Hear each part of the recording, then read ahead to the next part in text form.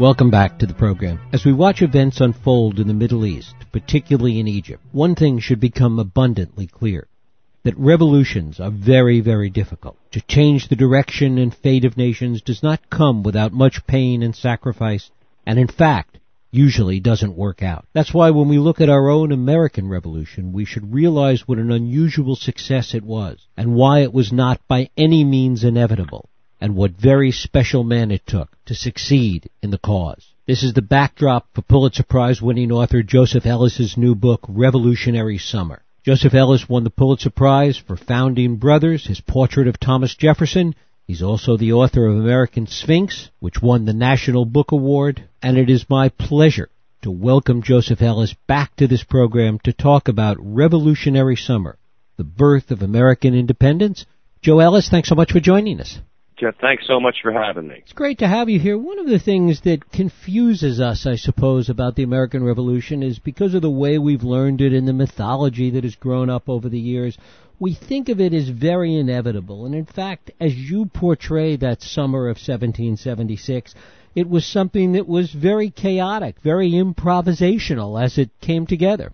Yeah, I would say that there's no event in American history which looks as inevitable in retrospect as the American Revolution, which was, in fact, at the time, highly problematic and unlikely. And you're absolutely right. One of my goals in the book is to try to recover a sense of the chaos and confusion that enveloped everybody in the late spring and summer of 1776. And one of the points that I'm making that's somewhat different is that if you look at political opinion in the American colonies, it changes very quickly in the spring. Up until then, while most of New England is ready to rock and roll, if you will, because they've been occupied by the British Army, the rest of the colonies are very reluctant to declare war on the most powerful military nation on earth, and they think that's suicidal. So they're searching for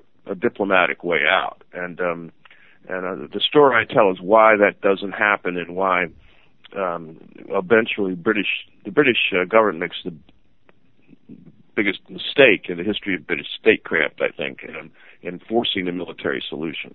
And in fact, there were two very powerful sides right up until, really, as you tell the story, right up until May of 1776. One side, which was the more radical side, led in part by John Adams, and the other, right, the side that really didn't want to go to war, led by people like John Dickinson. And they were the majority. They had the votes, or to put it the other way, Adams didn't have the votes. And what happens is that, well, on the one hand, it is true that there's a pamphlet published in January that really has influence. That's Thomas Paine's Common Sense. But what makes that pamphlet have such impact is the context. And the context is this: the British have decided to send the largest amphibious force ever to cross the Atlantic, 42,000 men, and over 400 ships, to squash this rebellion in the cradle. And it's in response to that military move that the colonies begin to sense that they have no option. So the chemistry of the decision-making changes because of Britain's military commitment to end this in a violent and belligerent way. And why they decide that is one of the mysteries of the story. I think there's a kind of version of the domino effect going on here, namely that if we let the colonies get away with this, what happens in Scotland, what happens in Ireland, what happens in India. And they really don't think they have to have a diplomatic solution because they believe they have such military power they can win this thing. Given how committed the British were to this, and people like William Blackstone and others in Britain who really were concerned about the things you're talking about, was there any way to avoid this war, as many, including Dickinson, thought there might be? There was. It was obvious, in fact, to people on both sides, including Edmund Burke and William Pitt in England, and Dickinson, and even Jefferson back in America. the British would allow the colonies to govern themselves in terms of taxation and legislation, making their own laws. They would not impose Parliament's rules on them, but the colonists would acknowledge the power of the king and would remain in the empire for economic reasons. In effect, they would have discovered the British Commonwealth 100 years early. That option was, the colonists proposed that, and the British rejected it. After the war gets going and things start to turn on them, the British say, well, maybe we'll reconsider, but then the Americans say it's too late. But that option was on the table and was rejected by the British. Talk a little bit about the radical forces, the forces led by Adams that really wanted to go to war, that thought that it was really critical. Adams is the leader of the radical faction. He's that rare hybrid. He's a kind of radical conservative because he's a radical on the issue of independence, but he's conservative in terms of what the political agenda will be once we're independent. The bulk of those people come out of New England and out of Massachusetts. The two Adamses, Sam and John, are the leaders of the radical faction. And the major reason they're ahead of everybody else is because the British have essentially occupied Massachusetts and shut down their government, so that the New England states have felt the wrath of the British military power much more than anybody else. And Adams is convinced that, as he says to Abigail, that everybody else is waiting for a messiah that will never come, that the British are not going to acquiesce to American demands, and that he sees where history is headed a little bit before everybody else. But it's because of their New England origins that they're poised to see this, and especially people like Dickinson from Pennsylvania and other people from New York and even some from Virginia really want to only commit themselves to secession from the empire at the very last resort. But once it became clear how big the invasion force was that the British were sending, public sentiment really started to change. It changed almost overnight, and they sent out this resolution to all the states, asked their colonies, asking them to rewrite their constitutions. This is in May. And we got the responses because the states, or the government sent out to each of the towns and counties what they said, and that body of evidence is overwhelming, that the people say, you know, these are local townspeople in Massachusetts, 42 towns, let's say, in Massachusetts. Up until very recently, we would have never even considered independence, but now it seems inevitable. We have no choice because, in effect, George III has declared independence of us, and so it's a decision that happens quickly. And not for constitutional reasons, not because, they're rethinking their arguments on Parliament's power. It's for the military reasons that have been imposed by the Britons on them, and they really think they have no other choice. At the same time this political agenda has been going on that we've been talking about, there was a lot of military activity going on as well, which was in some ways even more chaotic initially. Yeah, the British, had occupied Boston, and the American Army forms, it's actually a group of New England militia units that come to be regarded as the Continental Army around Boston, and they eventually lay a siege. Washington is appointed commander of this group that eventually calls itself the Continental Army. And when you really think about it, it's very difficult to create an army quickly. An army is a function of traditions, regulations, institutions. It gets down to where you dig the latrines, or how you get promoted, or how you have a commissary, or how you have a hospital system. The Continental Army is a real work in progress. The average experience of a soldier in the Continental Army by the spring of '76 is less than 6 months. The average experience of a British soldier is over 7 years. And so they are not professionally a match for the British Army. And they believe, and Washington keeps sending these words out from his headquarters, that men of virtue committed to their cause can defeat mercenaries. And that's their major belief. And while that is idealistically attractive, it turns out not to be very correct. Did Washington actually believe it? Good question. He keeps saying it to the troops, but his letters to his brothers and to some of the people in the Congress suggest that he thinks the Army needs to be completely professionalized, made into an army much like the British, with people that serve enduring enlistments and not just 1 year. And but there's not time to do that. Because the invasion of New York is happening. He has to move the Army in the spring down to Long Island and Manhattan. And in addition to his military problems with the Army, it turns out Manhattan's an archipelago and is almost indefensible, so that whoever controls the seas controls the battle, and we all know who's going to control the seas. So it's going to be a disaster in the late summer of 1776 for the American Army. One of the things you talk about in the battle in New York is that were it not for the mistakes that William Howe made, either intentionally or by accident, that in fact it could have been over right there. Yes, it could. There were, as I said, the British controlled the seas, and they have Washington trapped on Long Island first, on Brooklyn Heights, and there's a miraculous escape at night in August 30th. It's the American version of Dunkirk, and everything has to go right. The currents have to be right. There has to be a nor'easter coming in. There's a fog coming in. It's one of the most important military actions of the war, because if you don't get them out off Long Island, they're trapped and they're going to either be captured or annihilated. And the same thing exists on Manhattan, because they could plug the top of Manhattan, could the Brits, and there's no way the Americans could get off. And the question is why they don't do that. And some of the British officers suggest doing that, and especially General Clinton, the second in command. But William Howe, the military commander on the ground, his brother Richard is the naval commander, really don't want to destroy the Continental Army.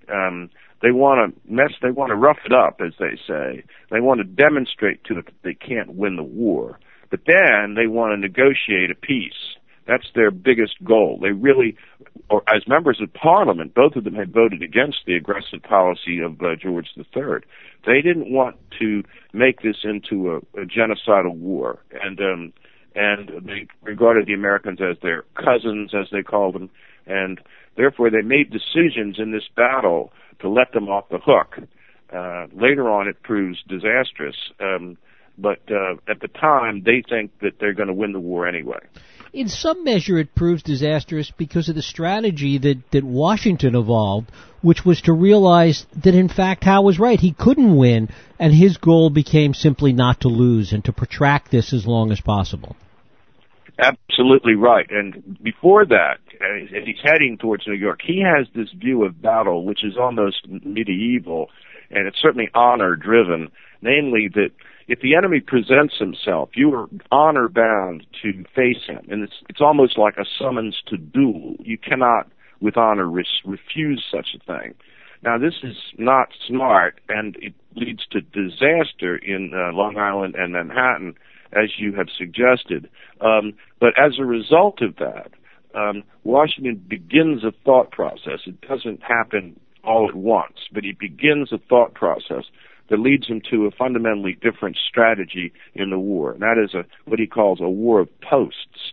That he's not going to engage the enemy except on the most favorable terms, and he's always going to have an exit strategy. And it, as again you say, is based on a fundamental strategic insight. Namely, the British have to win the war. The Americans just have to not lose it. And as long as he protracts the war, eventually the Brits are going to just decide it's not worth it and go back home again, and that's eventually what happens. Talk about the ways in which that happens. Eventually, Howe is relieved of command and, in fact, called on the carpet back in Britain, and others take over. Talk a little about that. Well, Henry Clinton takes over from Howe in 1777. This is beyond. I look ahead at this a bit in the book, but I don't deal with it in detail. And in some ways, the British begin to realize that their chances of winning the war were greatest at the very beginning in this New York campaign. And once they lose that opportunity, and then the French come into the war in 1778, and the British have to spread their forces around in the Caribbean and Europe, they begin to realize that this is a losing proposition, and the opposition back in England starts to mount, especially in London, because the merchants want this war to end. So that, and they begin to develop the explanation for the defeat that makes the Howes a scapegoat. That if only the Howes, it's sort of like what we did in Vietnam with Westmoreland, mm-hmm.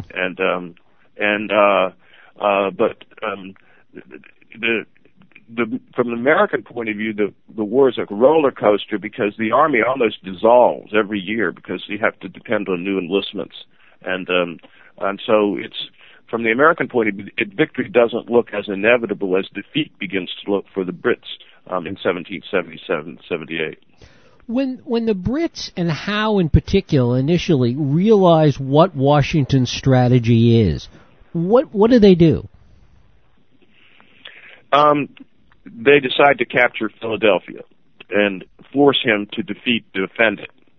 And they fight two battles, one at Brandywine, one at Germantown. But the colonists are able to retreat from this and then set up themselves for winter headquarters in Valley Forge.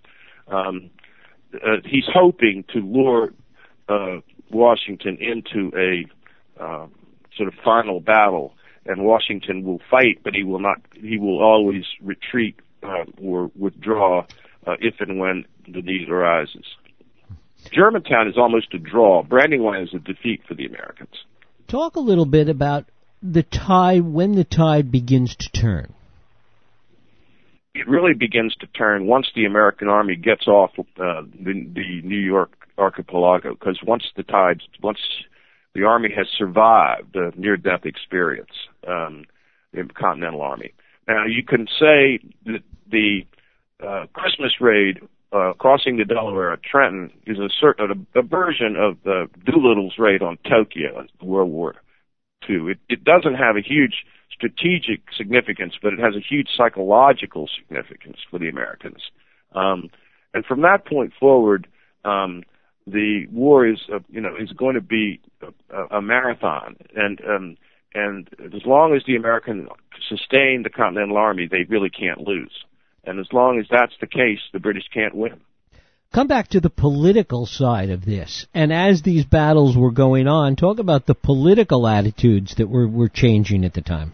The response of the people like Adams and Franklin and Washington to the threat of the defeat of the Continental Army is, they are defeated on Long Island, but Franklin and Adams meet with Richard Howe and say, look, this doesn't make any difference. You can destroy the Continental Army as far as we're concerned, and we'll just raise another army. We'll find another Washington. You're up against a demographic. You have to defeat the American population, not just one army. So they are in it, all in, for the end. And whether that attitude existed in the countryside to the same degree or depth is hard to know. I think that we know that about 19 to 20% of the population is loyalist. The other 80% is divided between very committed patriots and people who are more lukewarm. The British never completely understand how to win over that group of people. It's hard to do. And I think to some extent our own experience in Vietnam and now the Middle East makes us more aware of the dilemma the British face in this particular conflict. So politically, the people at the Continental Congress level, the resolve never goes away. We're not going to reconsider this decision. We're not going to go back and remains committed to winning the war at all costs. The support for the Continental Army, however, is reduced. Nobody wants to. They protect their individual states more than they do the country at large. They invest in the state militia, not in not in the Continental Army, and there's a withdrawal of commitment to the Army throughout the rest of the war. So it kept on life support. Right, and that's one of the tragedies, I mean, beyond the summer of 1776 that you talk about. It's one of the tragedies that Washington dealt with after the war, the way in which the Continental Army was looked at. That's right. It is difficult for us to understand this. It seems to me to be an utter disgrace. But as soon as it's clear that the war is over, they just want the Continental Army to go away. They don't want to pay them any pensions. They don't even pay them their back pay. These are the guys that won the war, and they're treated as if they're a bunch of beggars who just need to be sent to the debtor's prison or someplace. And Washington is, just he's so upset about this, but there's not a heck of he does his best to try to get the army as much as he can, but it's not going to work. They believe, that they have this opposition to any kind of standing army, and they developed the myth of the militia. Namely, the militia really won the war, which is an absolute joke. And so the real heroes of this particular conflict really never got their due, and were not given the historical tribute that they deserve. And that sets up so much of the battle that goes on after the war between the Federalists and the states' rights folks. That's right. That's the reason. It's one of the expressions of the belief that we are not. The first sentence of the most famous speech in American history, 77 years ago, our forefathers brought forth in this continent a new nation, is historically incorrect. They didn't really bring forth a new nation. They brought forth a series of sovereign states provisionally united to win the war, then go their separate ways. And so that support for the Continental Army is almost non-existent as you get towards the end of the war, and it's a miracle it stays alive. And in many ways, the war exacerbated those divisions. Instead of bringing the country together or bringing together what would become a country, the war in many ways and the attitudes towards it exacerbated all of this. Well, the way I put it is that the war exposes that there are these very real local and state-based loyalties that override any larger commitment. And what you got to remember is most Americans were born, lived out their lives, and died within a 20-mile radius. They don't have cell phones either. And so one's sense of allegiance is very local. And the commitment to a Continental Army is a commitment to something larger. But it's a commitment for something larger for a specific purpose, to win the war. And once that's over, it completely evaporates and goes back to its local origins. And that's what happens at the end of the war, and what makes the Articles of Confederation, the form of government, not really a government at all. It's a treaty among 13 separate nations, each of whom regard themselves as sovereign. What is also remarkable about this period is the group of people that came together from Washington on down. I mean, you were talking before about those that said, well, if Washington goes, somebody else will replace him. But it wouldn't have been that easy to replace Washington or a lot of these guys. It's one of the overarching questions that's always haunted me. I sort of call it the Wilkes-Barre question, meaning the city of Wilkes-Barre now has a slightly smaller population or slightly larger population, than Virginia in 1776. But if we go down to Wilkes-Barre now, we're going to find Washington, Madison, Jefferson, Patrick Henry, George Mason, John Marshall. No, we're not going to find them. And now at some level, you've got to argue that theoretically such leadership is present in latent form there. But it comes to the surface in the Revolutionary era, and we get this gallery of people that become the greatest political leaders in American history. And now they're all flawed. They make mistakes. There are tragedies involved. Slavery certainly the biggest one. But that all said, they create the ideas and the institutions under which we continue to live, which is quite an achievement. And I still can't give you a good answer as to why it happens, and I've been studying them for 40 years. Joseph Ellis, the book is Revolutionary Summer, The Birth of American Independence. Joe, as always, I thank you so much for spending some time with us. It's my pleasure. Ask me whenever you want. Thank you. We'll take a break. I'll come right back.